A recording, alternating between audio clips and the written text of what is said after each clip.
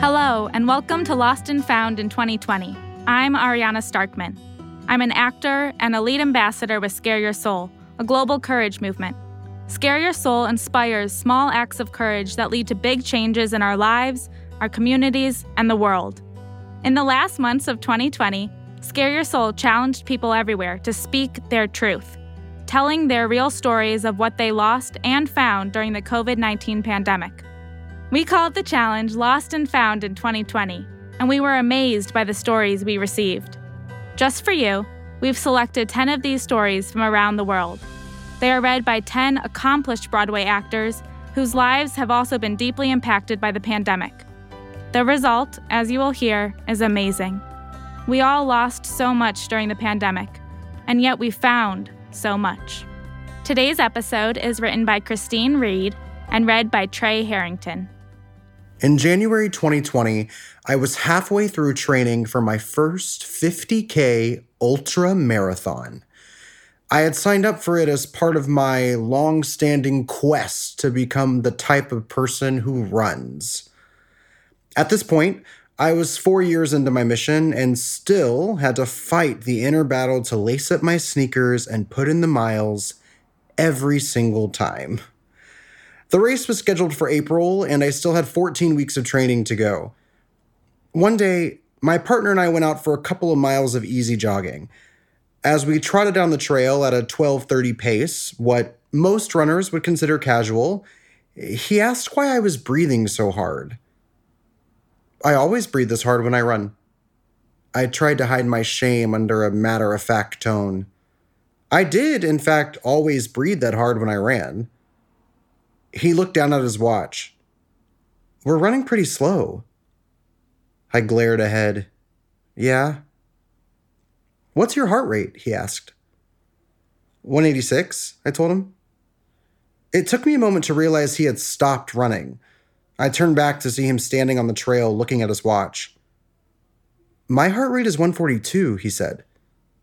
Why is yours so high? His face was a mixture of shock and concern. It was a valid question, and one that I had wondered my whole life.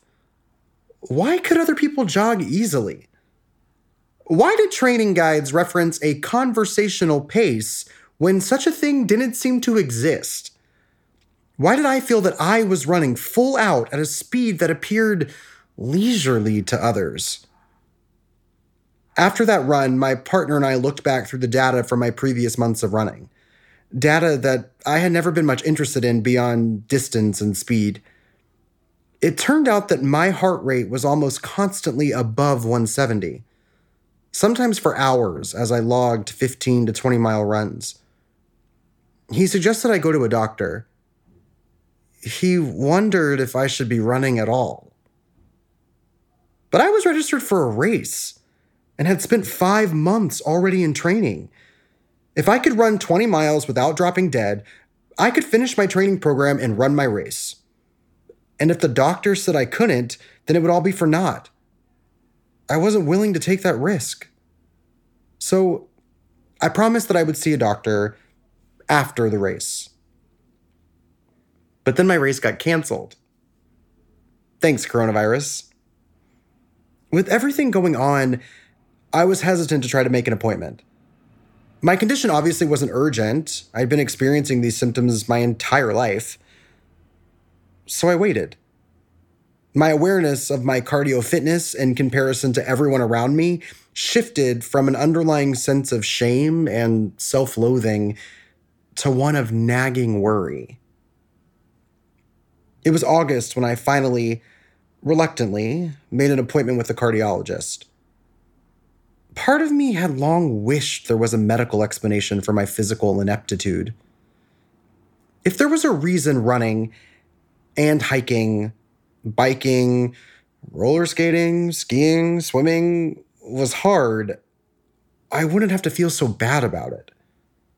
The other part of me had been working for several years by this time to come to terms with the reality of my body. That part of me was terrified that the answer may be worse than the not knowing.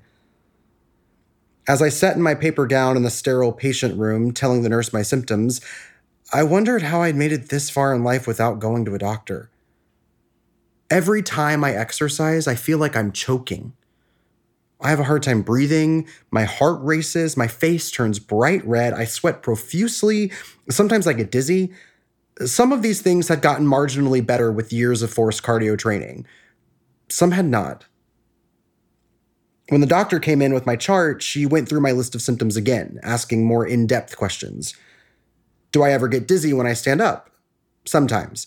Do I get shortness of breath at rest? Sometimes. She directed the nurse to monitor my blood pressure and pulse as I lay down, sit up, and stand. When she handed me a pamphlet with POTS written across the top, the nurse smiled. She had guessed correctly. Several weeks later, an echocardiogram confirmed that there was nothing physically wrong with my heart. POTS is not a defect, it's a syndrome. It can be linked to other conditions, but is sometimes inexplicable and mostly incurable. It can be treated, the symptoms can be managed, but overall it's just something you learn to live with. The pamphlet and some online research left me with helpful suggestions like cutting out alcohol and caffeine, things I'd done years before because they both left me feeling yucky and weird. Managing my sleep and staying hydrated, check and check. Exercising regularly, check. Part of me was relieved. There was power in naming the thing. POTS was the reason for a lifetime of discomfort.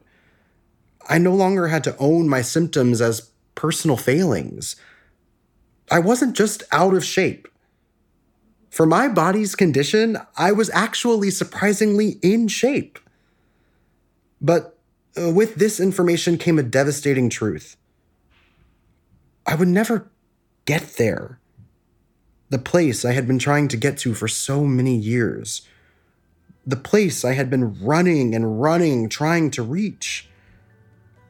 I had held out hope through years of toil that someday I would have done enough work to finally arrive, where others seemed to have been born. At 30 years old, I have gained a new label, a sense of self-knowledge.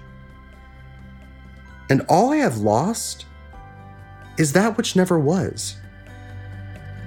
The person I longed to be.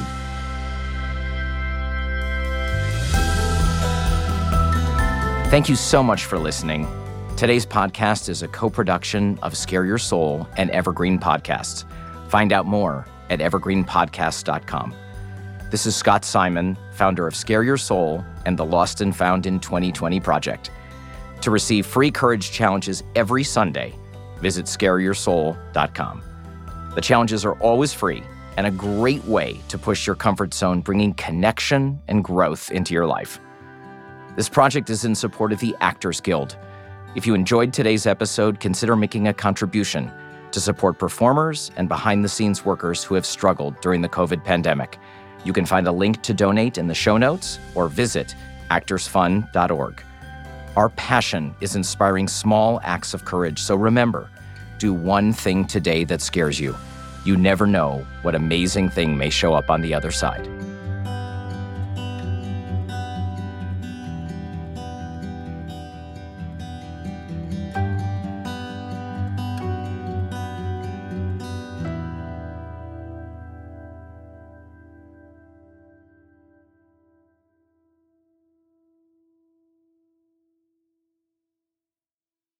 Hey there! I'm Hannah. And I'm Audrey. We are a sister filmmaking duo and co-hosts of Sleepover Cinema, our show where we analyze the films that created the collective unconscious of the girls, gays, and theys of the late 90s and early 2000s. Princess Diaries, The Cheetah Girls, Aquamarine, Cinderella, the one starring Brandy. We haven't stopped thinking about these movies since we first saw them, and we want you to rewatch them and review them with us. Are these movies as bad as critics would have us believe? Do we even care if they are? We are always unpacking that very question on Sleepover Cinema. Check out Sleepover Cinema wherever you get your podcasts or at evergreenpodcasts.com. See you soon.